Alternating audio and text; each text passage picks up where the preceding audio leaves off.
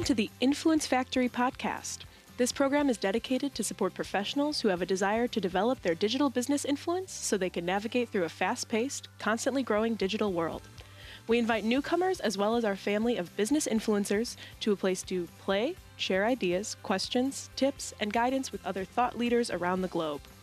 Sit back and enjoy our program with our host Dean Delisle as he interviews guests. News and commentary is provided by Kate Hassett and Jackson Delisle. Power Move lessons are provided by the Influencer Marketing Department at Social Jack. And production, editing, and distribution is provided by the Social Jack production team. So just want to welcome everybody to a episode, first one of the year of Influence Factory, where we bring you the latest industry news related to building your digital influence in your personal brand. We also bring you news and lessons, and we also get to hear from business influencers like our guest, Colin Egglesfield today. So we're excited to have him, and welcome Kate and Jackson. How are you guys doing? Good. How are you? Good. Good. Are you doing well in this balmy 40-degree weather here in Chicago? Yep. Yeah. Better than last week, -50. Right. Yeah, I know. I walked outside. I was like, I'm hot. I don't need to wear a jacket. And I realized it's still like in the 30s, 40s, but yeah, it's the crazy feels time. So much better. Yeah, since Kate moved from Atlanta, she has to have 3 outfits out this time of year. So just to cope. So exactly. With that being said, we just want to guide people that do want to attend our events to the Social Jack website. Just click on the events tab and you'll see that we have webcasts and events and conferences that we're part of, and always appreciate if you are coming or going to wherever we're at that you let us know so we can introduce you to a whole bunch of people and help you build your personal brand. So with that being said, Kate, where can people join us on social?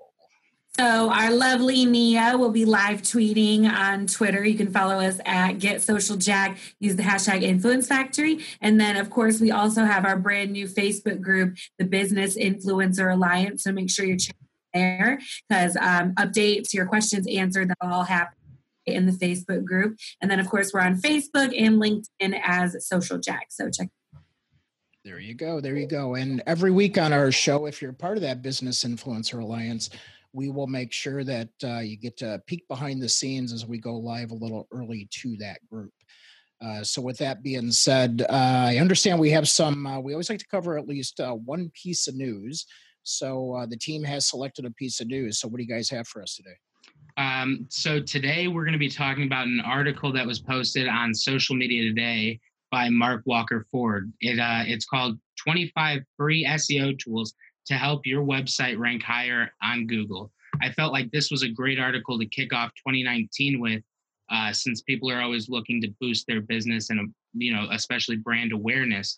And this is very cool because this is especially for the companies that don't have monster budgets like Nike and, Google and Adidas, things like that. So we all know that Google is the #1 search engine in the world. So it is actually estimated to facilitate more than 3.5 billion searches every day. Wow. So, getting to the top of that in Google search results, that's a big deal because, you have 3.5 billion chances. But the coolest thing about this is it gives you tools that are free. They're not going to cost you anything, or at least they have a great free trial. So coming in first place was Google PageSpeed Insights. This is a great tool for you to plug in your website URL, and it'll test page speed, and it'll explain how you can improve it and what's causing it to slow down on loading time, things like that. So that, it's a great tool, and I highly recommend it, and it's free. So that's also a really love cool. Free. Yeah, we do. Well, that's just what I wanted to say. Like, even with social media being so big and influencer development being so big, exactly what Jackson said, even companies with smaller budget, website traffic from search engines are so huge for every company, especially small companies. So if you can cut corners in your budget by using a free tool. I think that's so great. Another one that Jackson pointed out on the list that we wanted to talk about was the keywords tool, and that's a keywordstool.io.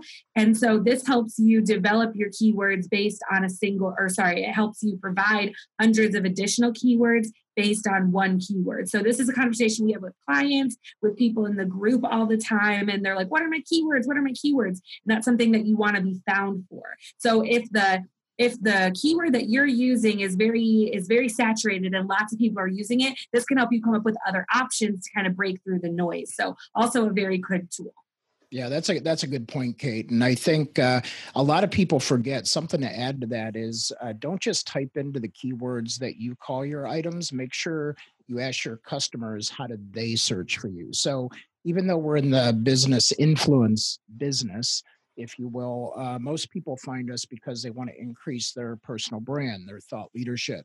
So there's a lot of keywords. And so what's good about that tool is it will give you variations too. Absolutely. Yeah, and I the other cool one that we're going to discuss, just because we're short on time, we're not going to get through all 25 of these. You can check out this article in the Facebook group or in our resource center on SocialJack. It's got tons of great tools to help you boost your SEO for 2019. So make sure to check it out. And also, the second tool that coming in second place was the Moz Local Listing Score. And this is very cool because it shows you how your business it looks online. It just shows you how it crunches the data from 10 different sources, Google, Yelp, Facebook, and it scores your business on how it is presented to the outside world. People who don't know your brand, people who things like that. It is very cool, and I definitely recommend checking it out. Yeah. That's all we have for the news today. So, all right. So thank you guys for the news. Great reports on that.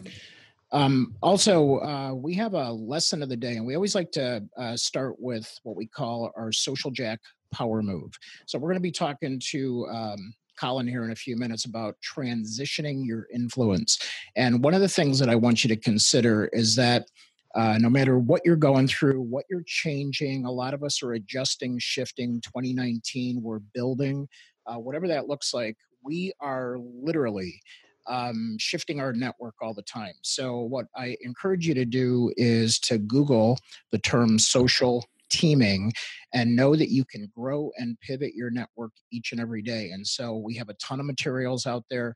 We want to encourage you to make sure you look at the network, and just because you are where you're at today doesn't mean that's where you have to be tomorrow. So make sure you're always looking at your network. Are you engaging with the people and the social team that's going to help you reach your goals and get to where you want to go? So we want to make sure everybody does that. And please, if you need more materials on that, just either go to socialjack.com or go to Google and just type in social teaming. With that being said, I'm excited about today's guest, Colin Egglesfield. He is best known as a Hollywood actor, and he's appeared on popular TV shows like All My Children, which my mom and my grandmom used to watch, and then Holly watched and everybody watched. Hawaii Five-0, Melrose Place, appeared in recent movies with well-known actors Kate Hudson, Sylvester, or I call him Sly Stallone, and others. In addition, recently relocating back here to Chicago so we could hang with him to focus on his real estate career and community redevelopment projects. He's doing a ton of wonderful work. He works with a ton of charities. Please welcome actor and my good friend, Colin Egglesfield. There he is. What's happening? And Jackson and Kate, we'll see you at the end. Hi, everyone. Welcome to Chicago. Yeah, from the West Loop, right? Exactly. Now, what's interesting about this is you said, and we'll talk about transitioning, sort of yourself in a minute here. But when we were warming up, you talked about from the West Loop, and people said, or you were talking about, or people would say, Colin, don't you wish you were in LA? And you were like, no way. So I know we have people listening from LA. What do you like about Chicago over LA? Well, having grown up here, it's my family is here. My some of my really good friends who I grew up with are here. And I guess before I even get into that, I just want to say thank you, Dean, for having me on the show today. Thank you, Kate. Thank you, Jackson. I am excited to be on the show. I'm excited to be back here in Chicago. And yeah, just like I said, having grown up here and feeling like I had my opportunity to, get out, explore, travel the world. And, there's a lot of great things I love about Los Angeles, a lot of great things I love about other places in the world. But I guess my personality has always been one in which I've always had this adventurous spirit to kind of go out and explore. And after kind of traveling and seeing what else is out there, I've really recognized that Chicago really has the best of so many things from around the world. It has, it's got great restaurants. It's got great theater. It has community of people that I've really started to appreciate now that I'm doing my real estate business, in terms of just having a project that so many, like just mentioning it to different people. The networking here is incredible. And that's something that you guys have really helped me tap into, that I just didn't feel like I was able to really, truly wrap my hands around in Los Angeles. Doing any sort of project requires a ton of support and networking. And because I didn't necessarily have the connections when I first moved out to Los Angeles, I just moved out there as, an actor aspiring to get to where I wanted, to be on a TV show and a movie. And even having gotten up to that certain level of working on some, hit TV shows and doing some movies with, like you mentioned, Kate Hudson and Sylvester Stallone. It really is it's very challenging in Los Angeles because there's so many people who are there for that one industry of entertainment. Right. And everyone is vying to get people's attention. And with so many people out there trying to, make movies and do television, it's very competitive, and you truly have to love what you do in order to survive out there and to put up with all the nonsense, whether it's, going on 100 auditions before you book one role and the traffic and all that stuff. And I just kind of felt like with where I was at in my life, I still wanted to do my acting. And there was I started to see that there's a lot of new shows that are filming here in Chicago and some shows that existed here. And I felt like with my real estate business growing here in Chicago, I was finding myself coming back here like once every, month or two. And I finally realized that with the advent of the way technology has, Hollywood has embraced the technology, I'm able to do auditions, upload them up onto Dropbox, send them to my agent in Los Angeles. And then if there's further interest, then I can jump on a plane and fly back out to LA to pursue those yeah, that's cool. And what's interesting, when I do a business, I told you I'm leaving today for San Diego, and I have some clients in LA as well.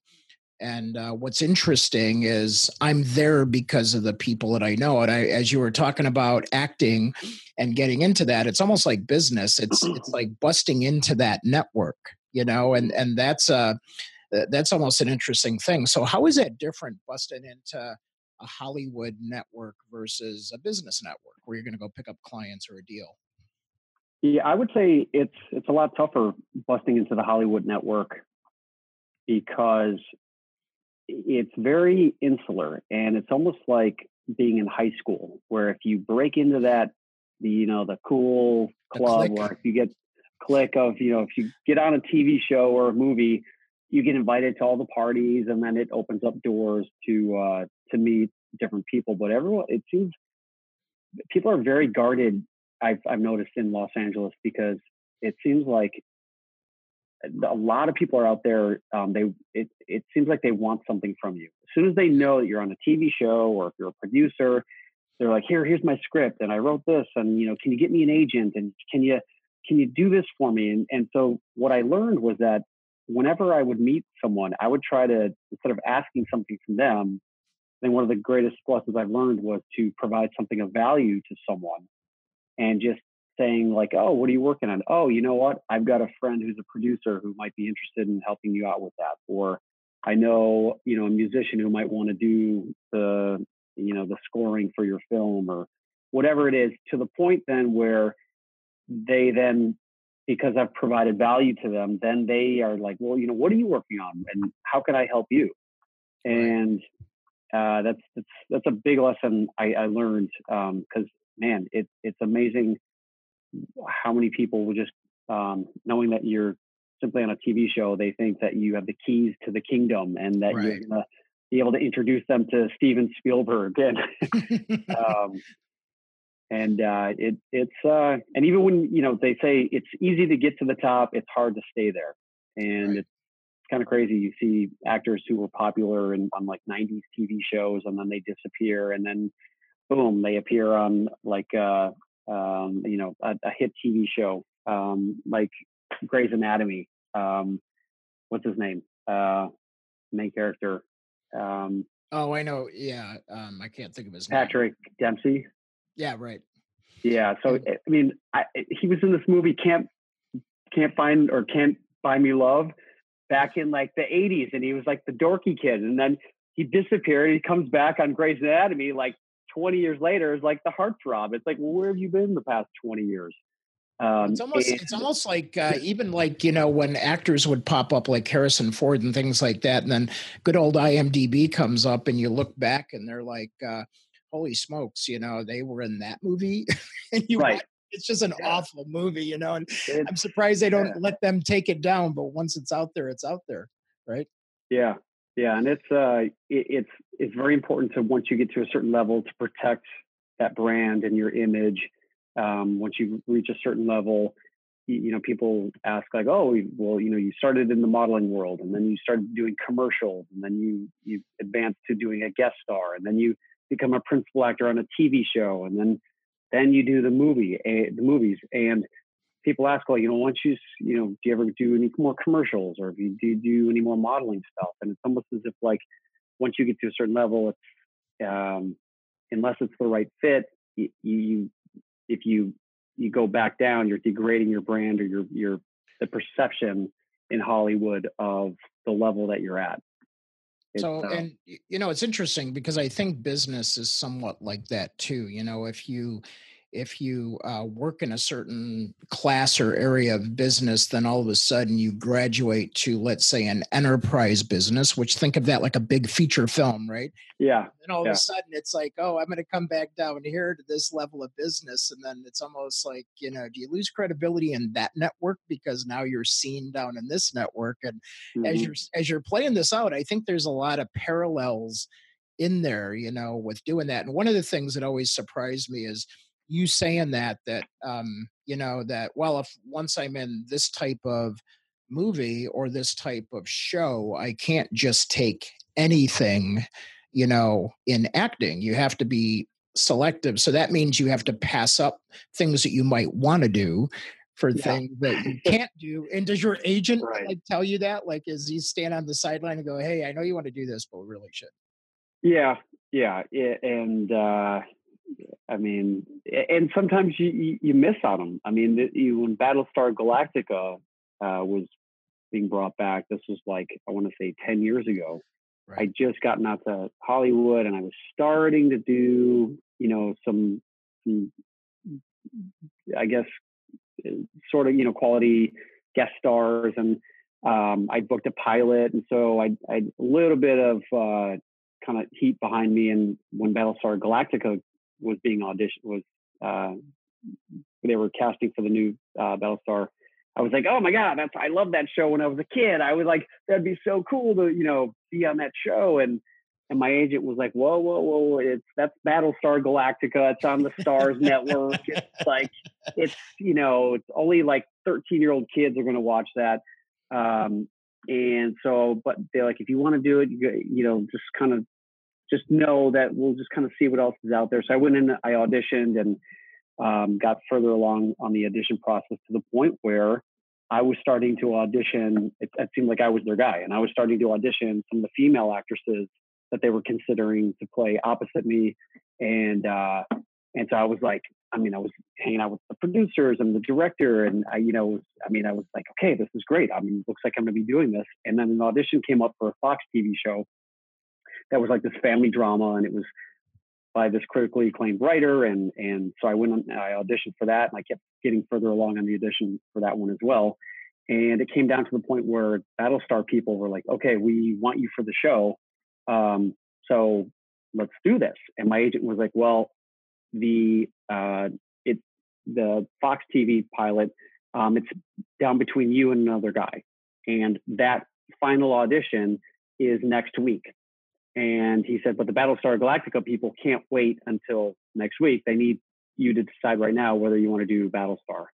So you can either do Battlestar and end up on the Starz network and it probably never going anywhere or doing anything, or you have the opportunity to work on this Fox show and, you can, become a big TV star and blah, blah. So I was like, all right, well, I guess, if you put it that way, I guess I'll say no to the Battlestar. And so we said no. And then the next week I went and auditioned for the final test. They call it the final test between me and this actor named Jensen Ackles, who now is on Supernatural. And we went in, felt like I had a great audition. I walked out. I was like, all right, I put my best foot forward, and I didn't get the role. And so I had said no to A Bird in Hand and didn't get that show. And then Battlestar went on to go do like 7 seasons and win like all these Emmys. And it was like this breakout hit for the Starz network. And I was just watching this, and I could not watch Battlestar because I was so pissed off that I had said no to it. And then that show that Jensen ended up doing, they shot 10 episodes of it and it never made it on air. It never aired? For whatever reason. And then Jensen, of course, goes on to do 20 seasons of Supernatural. And I think, everything kind of works out in the end. But when I look back and how kind of crazy the business is, and you go back and you talk to any big actor and they'll tell you that, like Richard Gere in American Gigolo, he got that because John Travolta didn't want to do it. There's a ton of those stories out there in Hollywood where, someone did a breakout role and it was because someone else didn't want to do it or got fired from a job. Michael J. Fox in Back to the Future. Right. They had actually hired Eric Stoltz for that role. And they filmed like 4 weeks of Back to the Future. And they just felt like Eric's tone, he was just too serious and too dark. And so they let him go, and they brought in Michael J. Fox, and they had to reshoot the whole beginning of the movie. But it ended up, they felt like Michael was just more of a better fit for the movie. So right. Hollywood is a brutal business. You got to have a thick skin, and you got to be able to just rebound. After I got killed off of all my children, I thought my acting life was over. And then boom, I booked Melrose Place and back out in Hollywood. And then you're like, I'm back in the game. And then that show only goes 1 season. And you're like, oh no, I was expecting it to go 7 seasons because the previous one did. So you're constantly having to keep that forethought on, even when you're on a show, you're like, okay, I need to be working on networking and trying to create that next job so that when this one ends, because it is going to end eventually, that I'm not just caught flat-footed and trying to scramble and get another job. Because it's always easier to get another job when you have a job. Right, absolutely. And it's almost like, I think about, I do far less of the consulting type gigs, but it's almost like that while you're working, say, on the project, you're not necessarily thinking about the next project yet. So it's like, and if you don't do that, you're not teed up for the next project. Right. What's nice is in business, you can usually control the timetable of that in most cases.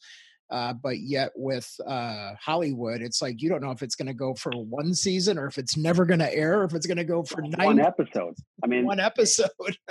there's like there was a TV show. It was about this guy that I auditioned for this role and got very close to getting the role, and then this other guy ended up getting it, and they filmed like it was supposed to go like 23 episodes, and they ended up filming like the first 14 episodes, and the first 2 episodes aired, and the ratings were so bad they just canceled it after 2 episodes.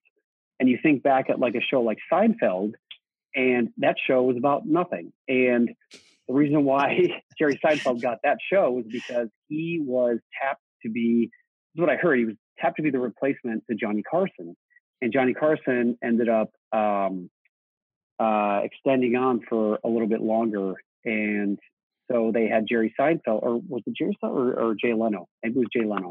Where, and so Jay Leno decided to stay on a little bit longer. So NBC had a contract with Jerry Seinfeld, and so they were paying him. And so they were like, well, we're paying you to do something.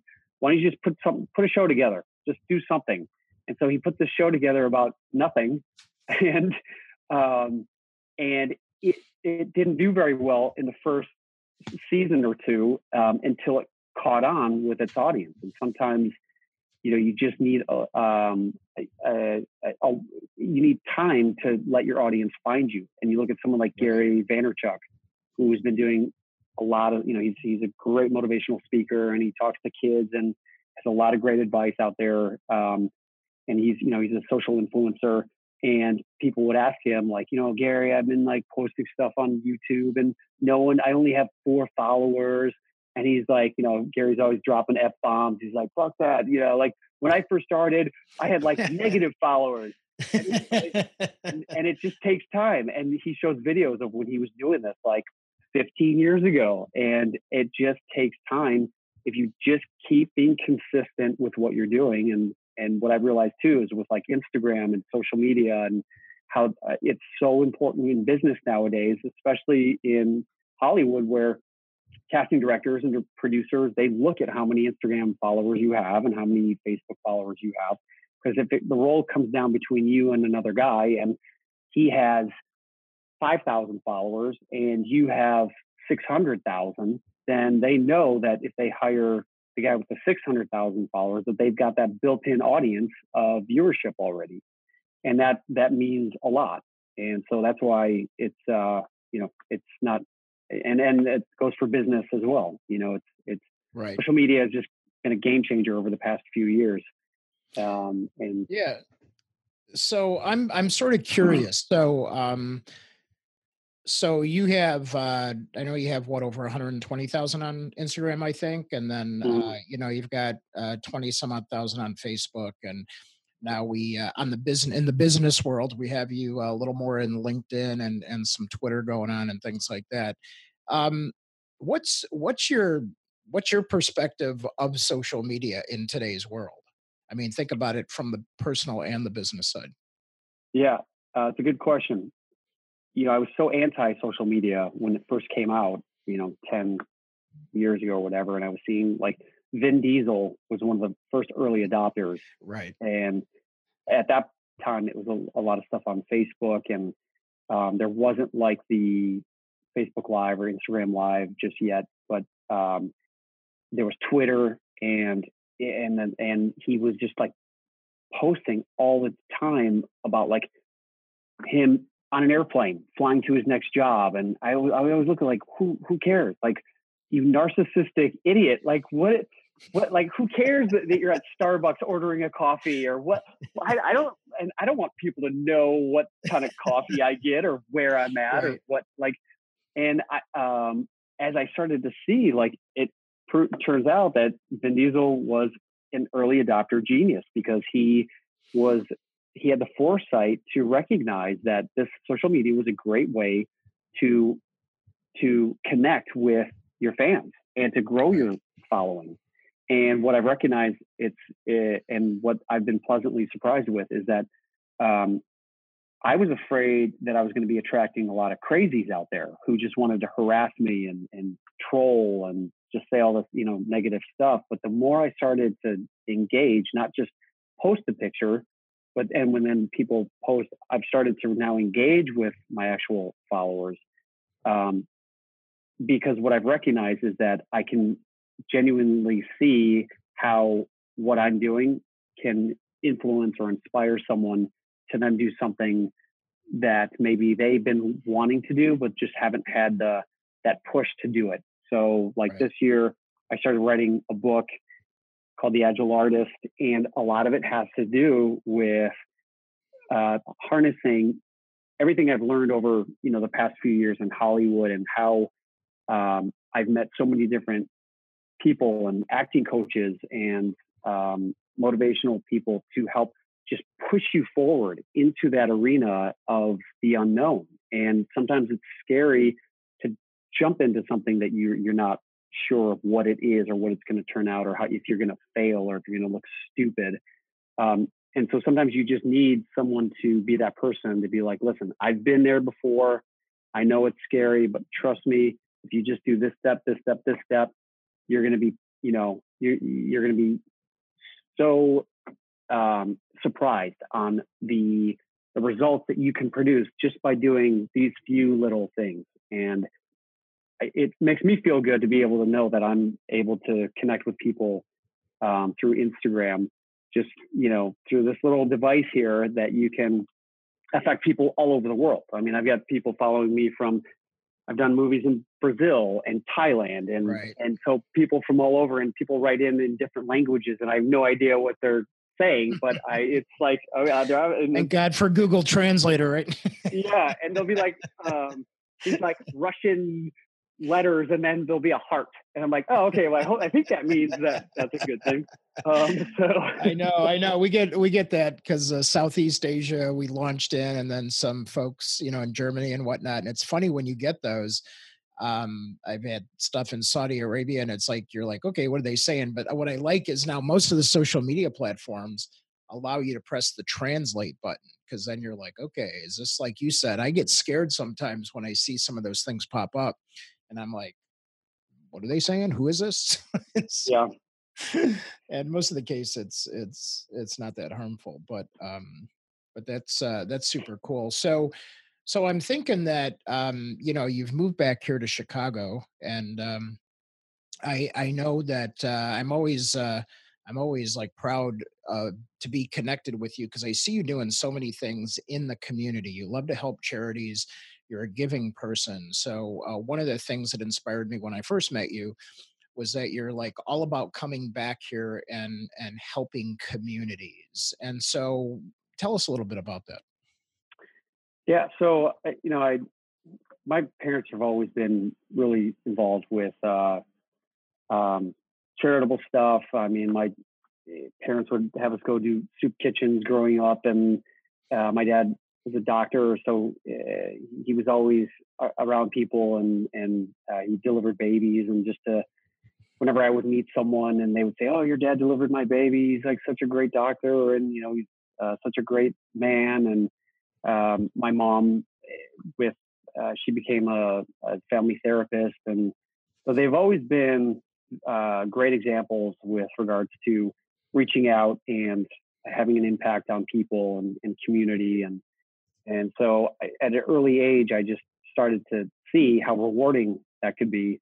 And so as I kind of just went through, growing up, it would start to, like, I volunteered to coach a kids football team. And then when I got into college, I worked at a group home for disabled kids, where some of these kids had physical or mental disabilities, and you'd help them get ready for school in the morning. And when they came home from school, help them with their homework, or take them to the grocery store and help them learn how to use money and buy groceries and that sort of thing. And it was just incredibly rewarding knowing that I was able to contribute to people's lives like that. And then as I kind of continued on with graduating college and moving to New York City, I volunteered at a youth center where I was tutoring kids with who were getting ready for the SAT and the ACT. And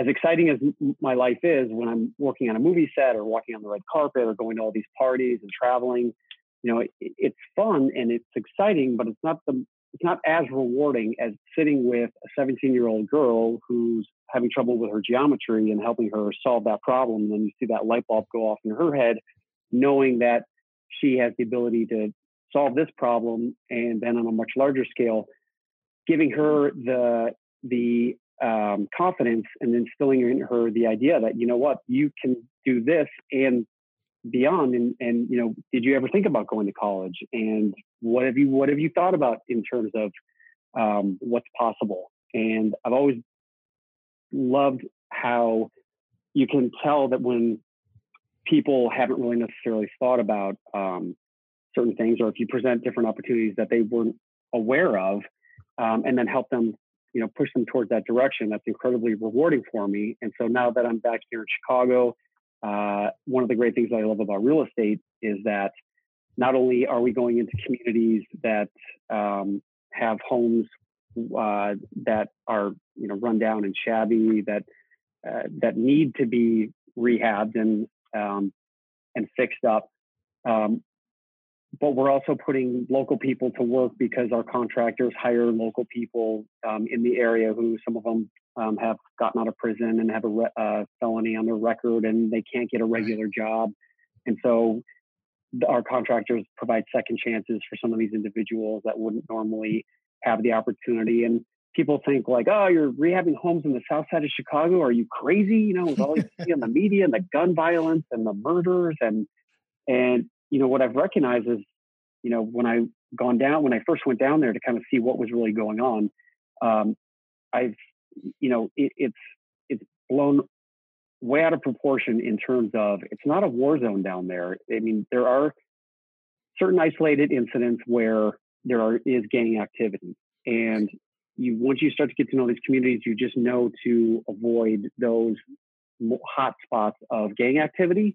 And it may be a mile away from where the hotbed of gang activity is to where our house is, and on our block, it's usually block by block, and they'll have a sign that says, this is the 9100 Ada block. We take pride in our community. No guns, no drugs, no this, and we call the police, and we look for homes on blocks like that where it looks like people are it's a decent neighborhood, and people are just regular folk just trying to have a normal life. And we go in those neighborhoods and usually find the worst house in the block, and when we're fixing it up, we're helping stabilize those neighborhoods and get rid of some of the riffraff, because we're making the home nice and having families and young professionals who are looking for a nice rehabbed home with nice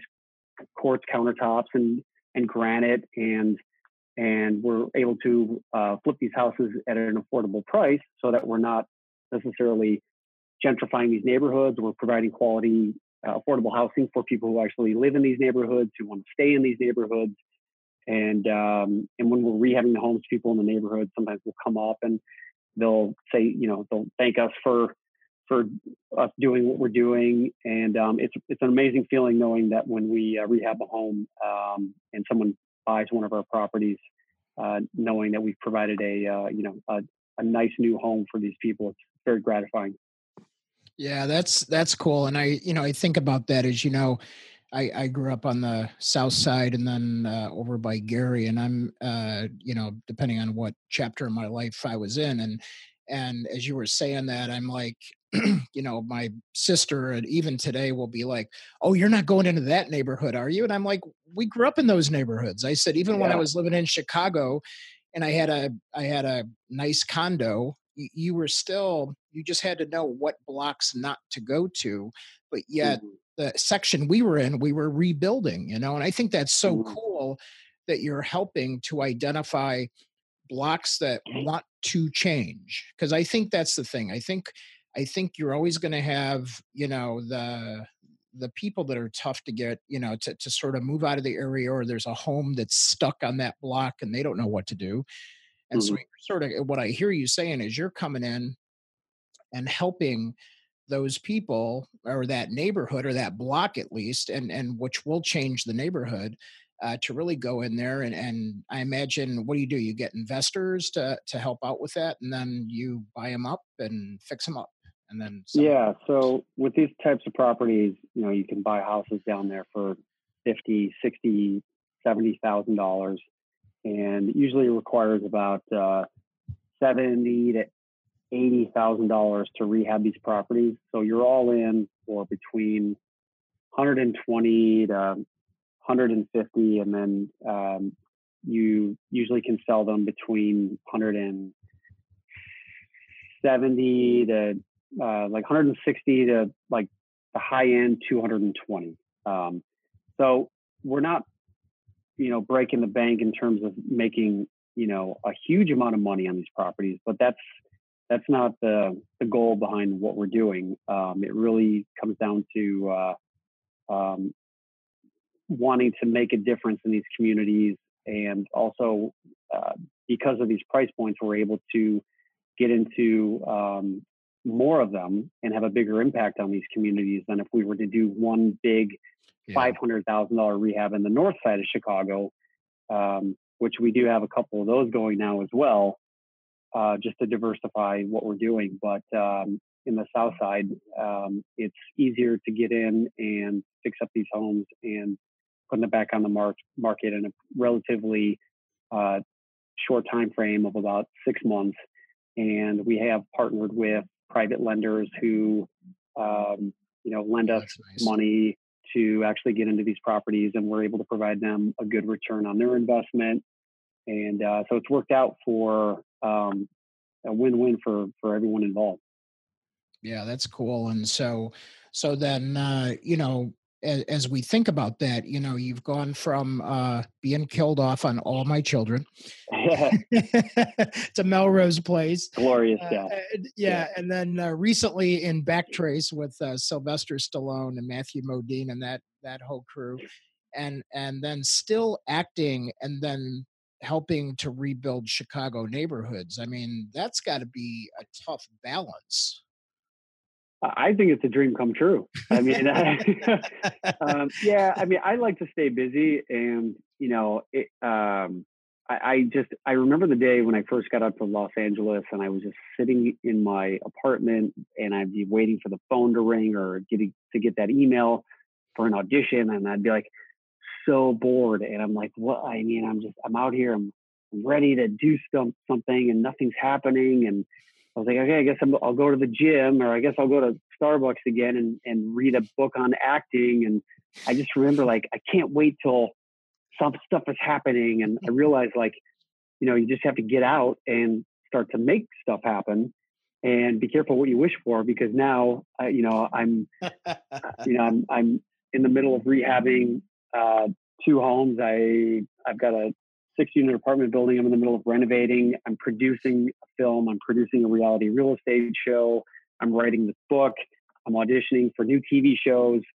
And in the middle of it all, training for my triathlons, because I'm very active with St. Jude's in Chicago, or Children's Hospital Los Angeles, raising money for them. And so, yeah, it's just it's a matter of just time management and juggling and making sure that you just like got your calendar, you schedule your stuff out, and it's not about trying to find time. It really comes down to making time, and really, the night before, writing down in your calendar, okay, what am I going to do at 8 a.m. and what I'm going to do at 9 a.m. and what I'm going to do at, as a framework of what's going to happen. And it usually never goes perfectly. Things are always changing, and people are calling, and sometimes I got a call once saying that there was a car accident in front of one of my properties, and my tenant called me up at 11 o'clock on a Monday night saying that a car had hit the side of the house, and that the front of the car was now in the basement of the house. So you get those unexpected calls sometimes, but it's never a dull moment anymore. I'm never bored. Well, I think a big message to everybody that's listening is, as you were explaining everything that you're doing, which, people look at my calendar and they get overwhelmed, and, especially my team here, and they're like, are you going to do all that stuff? And I'm like, I'm going to do the most important things. And if I can, yeah, I'll do as much of that as possible. But what I watched as your change in body language as you were describing that and you're on camera, it's like, I get to do this and I'm going to train for the triathlon. And so Yeah. I think you're at that point, at least for me, where it's like, he gets to do this stuff. And like when I said, isn't that overwhelming? You're like, no, it's exciting. And that's just the attitude, right? Yeah. And one of the things too, and I talk about this in my book, is I was living across the street from the World Trade Center when all of that happened in 2001. And I was on the 18th floor. My apartment faced both of the towers. And so when the first plane hit and I went to my window and I saw, people hanging out of the windows, and then eventually saw some people starting to jump, it just was like, it just hit me in that moment where it was like, man, life is short and it could end in an instant. You never know. Like those people, when they woke up that morning, not a million, trillion, zillion years would they have thought they would have been trapped in the top of those towers,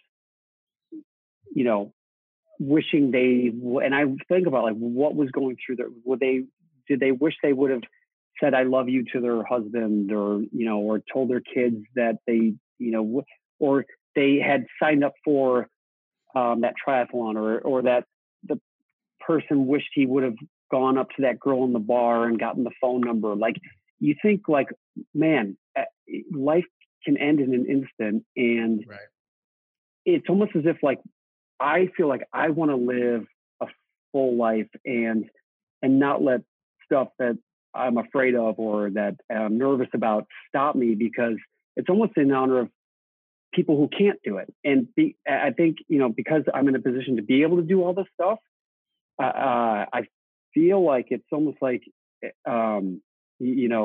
I feel guilty that if I am just sitting around, eating potato chips on the couch, I kind of feel like I'm wasting opportunity. And I just want to accomplish so much that, and that's not to say that, I don't sit around and eat pizza and cheeseburgers and watch movies and stuff, but, I'm just, I guess that's just the way I'm built. And, I really like to just get out there and do stuff. Yeah, and I always think of that song, and I'm not a big country song fan, but there's the one song, like live as, live like you were dying, right? So it's like you don't know when your last day is, and are you living every day to that moment? And I think that's what's cool about your brand that you've built is not just in Hollywood and the producers that I talk to that you're connected to. They get that part about you, and of course Melissa is helping both of us get our books out there. So when I talked to her, and she's like, I just got done talking to Colin, you guys have so much energy. I think we like wear her out sometimes. Yeah, she loves What's it. The name of your book, by the way? First. The name of your book is First. Awesome. First. Yep. And what's it about? Well, how to be first, man. How to be first in your network, how to be first in your world, how to be first known. It's a book of firsts in terms of personal branding and putting yourself out there. So, and just like yours, it'll be out in a few weeks because it's coming fast, isn't it? Isn't it funny how you just set your mind to something and it's like, man, I think I just did that in 5 weeks or whatever. And I thought about it for 10 years. So yeah. There's something about committing to something that, I don't know, the universe shifts or like the stars align. And it's kind of like, I've done 6 marathons, and I never thought I would actually do a marathon until my sister called me up one day and she said, I just watched Oprah Winfrey run the marathon, and that she did a show on it and showed her training. I'm so inspired that I want to do it. And it's like, do you want to do it with me?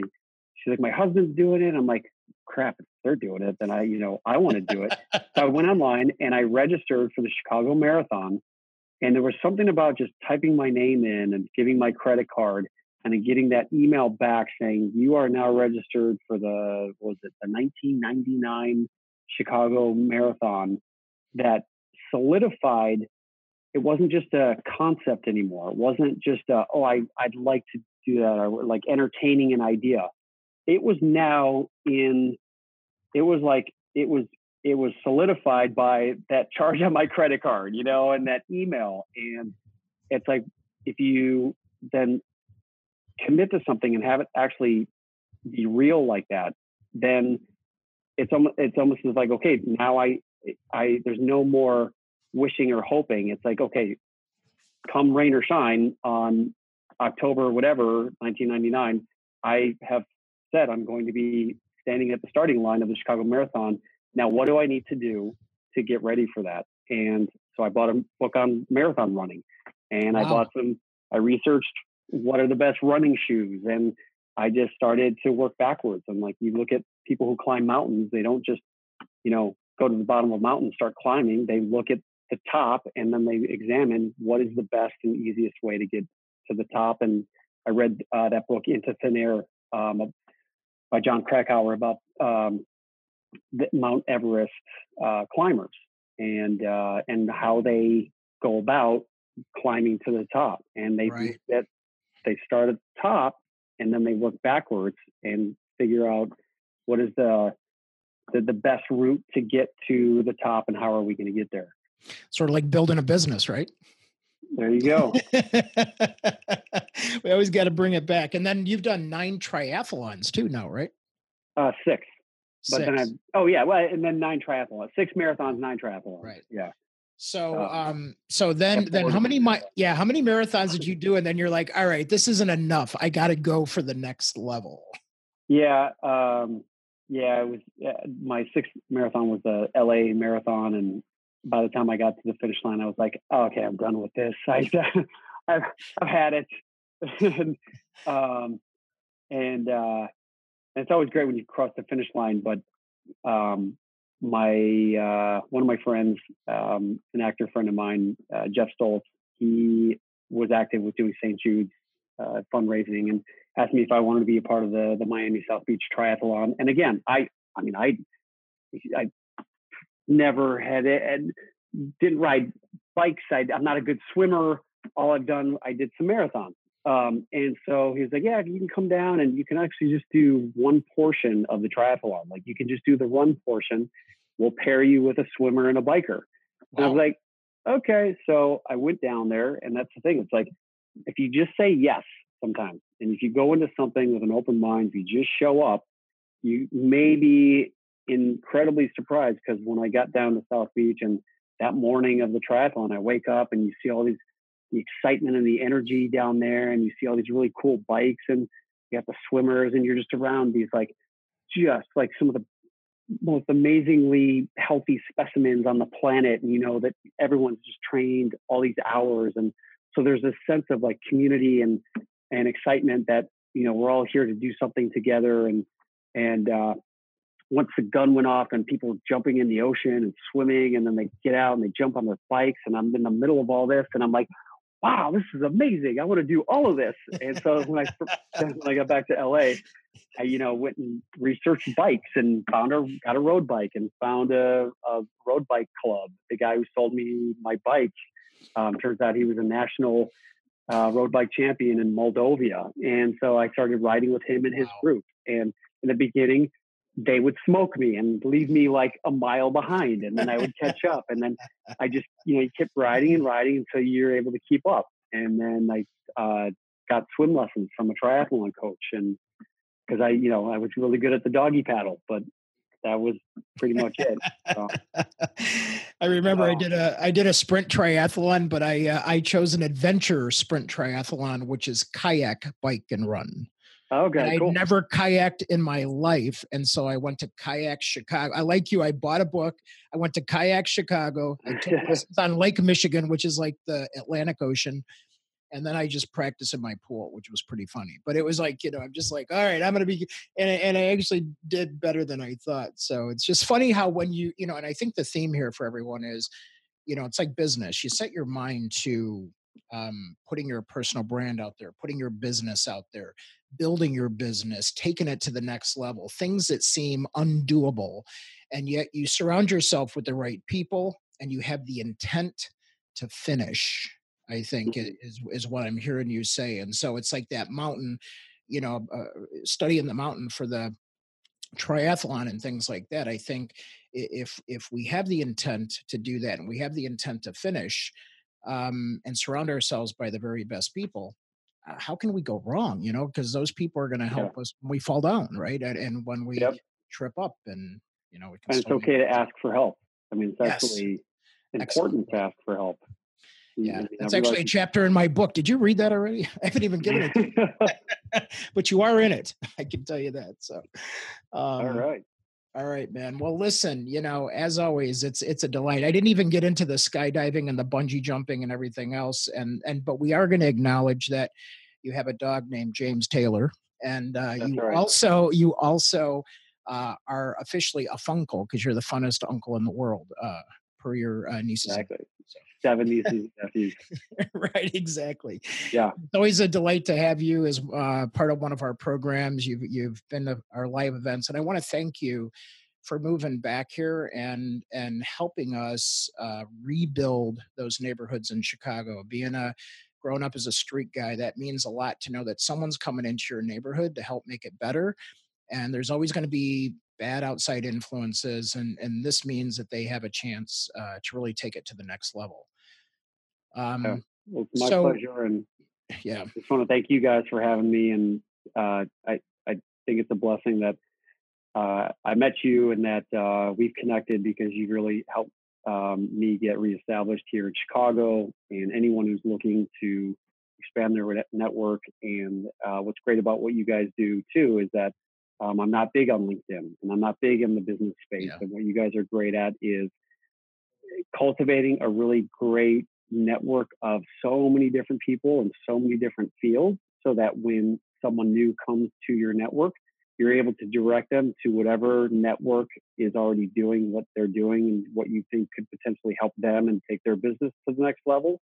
And that's what I've recognized is what is really great about what you guys do. And I would say to anyone looking to grow their network, and to obviously the end goal is to grow your business and become more successful, whether it's financially or in growing your business and taking it to that next level. You guys are right there to make it all happen. So thank you. Yeah, thank you. We appreciate that. And I know Kate and Jackson and Joe, who's on with us today, although we never see him on camera, right, Colin? So in the meetings, but he's out there helping. Thanks, Jackson. Thanks, Kate. Great.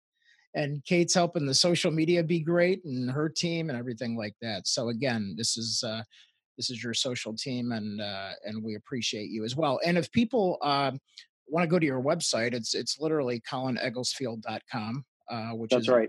a cool new clean website. And your favorite, which you guys helped create. Yes, thank you. Yeah, thank you. And then also your favorite social sites. We know you're engaging on all of them, but what's the go-to one or two social sites that you engage on the most? I'm very active on Instagram, and what I do is I then post on Instagram and have it then directed to Facebook and Twitter. Twitter is more social commentary, and I think it's great for athletes and politicians and people who are wanting to get direct messages out there. For me, it's more so I like to reach people. I'm more of a visual person, and I like to tell stories more in a visual way. I guess being an actor, it's more what I prefer to do. And for me, it's I think it's a quick way to for me to get my dose of inspiration for the day, because there's a lot of really great Instagram influencers out there, and so it's my quick little break during the day to see what's going on and see what my friends are up to, and also for me to be able to contribute and talk about what I'm doing. And also, if you don't mind it, I just like to mention too that with what I'm trying to create with one of the reasons why I'm writing my book, The Agile Artist, is to create this community of people where we are supporting each other in whatever it is that we're up to, and bringing more creativity to each other's lives. And I feel like as I've gotten older, I used to draw a lot, and I used to write more. And I feel like I just get so caught up with needing to get these emails done and going to the gym that I feel like I've let my creativity muscles atrophy. And I feel like when I just take the time to just create that space to write, and I've started journaling at night again and writing out in my gratitude journal what I'm thankful for. And I've started like doodling and drawing again. And it allows, what I've recognized, it allows when I'm creating that space, other ideas that I wouldn't have thought about on how to solve the problems I'm dealing with in my business start to just kind of bubble up. And when you give your space, yourself that space to allow your creativity and your subconscious to kind of like brew on whatever you're dealing with, it's Right. amazing on what kind of things appear, or that someone will call and be like, oh, you know, I'm looking for someone to speak at my thing, and I'm like, oh, or like I get a phone call saying, oh, are you doing anything next week? You know, I want you to be in this movie, or whatever it is. It's amazing the fortuitous kind of I call them miracles, but what can happen when you just kind of put it out there and just kind of let go a little bit. Yeah, super cool, man. Well, listen, I want to thank you again for being on the program. We appreciate you, and we'll definitely have you on again. And then, Awesome. of course, you'll be at part of our live events as well, which we love having you out. Sounds good. So, all right. So we want you to stay on. We're gonna give away some prizes. We always give away a couple of engagement prizes. So, Jackson, who's our winners today? So for our winners for today, we have two winners. One who was watching within Zoom, and one who was attending on Facebook Live. So for our Zoom winner, that is Kate Bosom. So from Child's Voice, Kate. From Child's Voice. And then on Facebook, we have Adam Feather. So congratulations. And wait! Isn't Adam the Wolf of the Wolf of Wall Street? He's the Wolf of Wrigley, isn't he? He's the Wolf of Wrigley, yeah. Yeah, so. Right. Yeah, Adam. Adam, we all know Adam. He's a great guy, man. Yeah. So now, listen, folks. So Colin had a lot of good messages today. And our rule is we're going to give you a Starbucks gift card, but we want you to take somebody for coffee, and we want you to share some of the things that you heard Colin talk about. So that's part of our mission. That's part of being a business influencer and a thought leader, is to help others, like Colin spoke quite a few times in this program. So please make sure that people are saying, can I take Colin with me for coffee? That's between you and Colin. Sure, but you take it up with Colin. So anyway, but please promise you'll do that, and expect that. So Kate, what did you get out of the program? This was interesting in terms of where it was going, where we took it. What did you get out of today's program? Yeah, well, I have a lot of conversations with Colin, and I think his story is just inspiring as a whole. But just the rebranding and kind of how he's shifting his focus, but still using his personal brand to tie it together. It's not like he's left Hollywood to try something new. He's kind of intertwining the two. And so instead of being the stop to one story and the start to other, it's kind of how they can develop together, and how, when rebranding is reevaluating your brand as time goes. So just love his story. Love being connected to him. Thanks for joining us. Yeah. Jackson, thanks, any big takeaway for you, Jackson? Yeah, I think my biggest takeaway was one of the things he said towards the end, with not losing that time, that space for you to get into that creative zone. Not losing yourself in the emails and things like that. So kind of bringing you back almost to your roots with how he said he used to draw and do all that. And I think that's a big thing that resonated with me, because I'll catch myself just like constantly busting through emails, and then I don't go back and look at any of my old writing stuff that I used to do. So, but yeah, there you go. Yeah, so I think that was the biggest thing for me. So. Yeah, and Colin, thanks, because one thing I've been journaling, especially because of the book, but not quite enough. I'll catch myself going, there's so many great things that happen in the day, and I'll just be like, okay, I'm going to collapse, and then. But there's always a good nugget or two to pop down there. So I'm gonna keep that a little more present and top of the nightstand there. But thanks for inspiring all of us to take that extra step, to go a little further and to be better. So we appreciate you for that. You're welcome. Thanks for everything you guys do too. All right. And then next week, Colin, you're not going to guess who we have, that crazy workout guy that we all know. Darren Steen. Oh my gosh, the guy that was named by Arnold Schwarzenegger as the next great trainer. And so we're gonna have all kinds of things, and he's going through a transition too, where he's rolling out this executive corporate training program, and he's done it for Dr. Mercola, as a lot of you have heard, and some big names. But now he's rebranding and structuring himself, and he's going to take us through his journey. So maybe we'll have to have a great panel of all the Chicago people that we have in our wheelhouse here now. But all right. With that being said, from all of us here at Social Jack Studios, we appreciate you folks hanging on. And so after this is produced, Kate and the team will let you know how to get to those channels to pick up the podcast and or the webcast. And then you'll be able to watch it and share it with your friends and family. So from all of us here at Social Jack Studios and the Influence Factory, we will see you online. Take care, everybody. Awesome. Take care, guys. Yeah. Bye.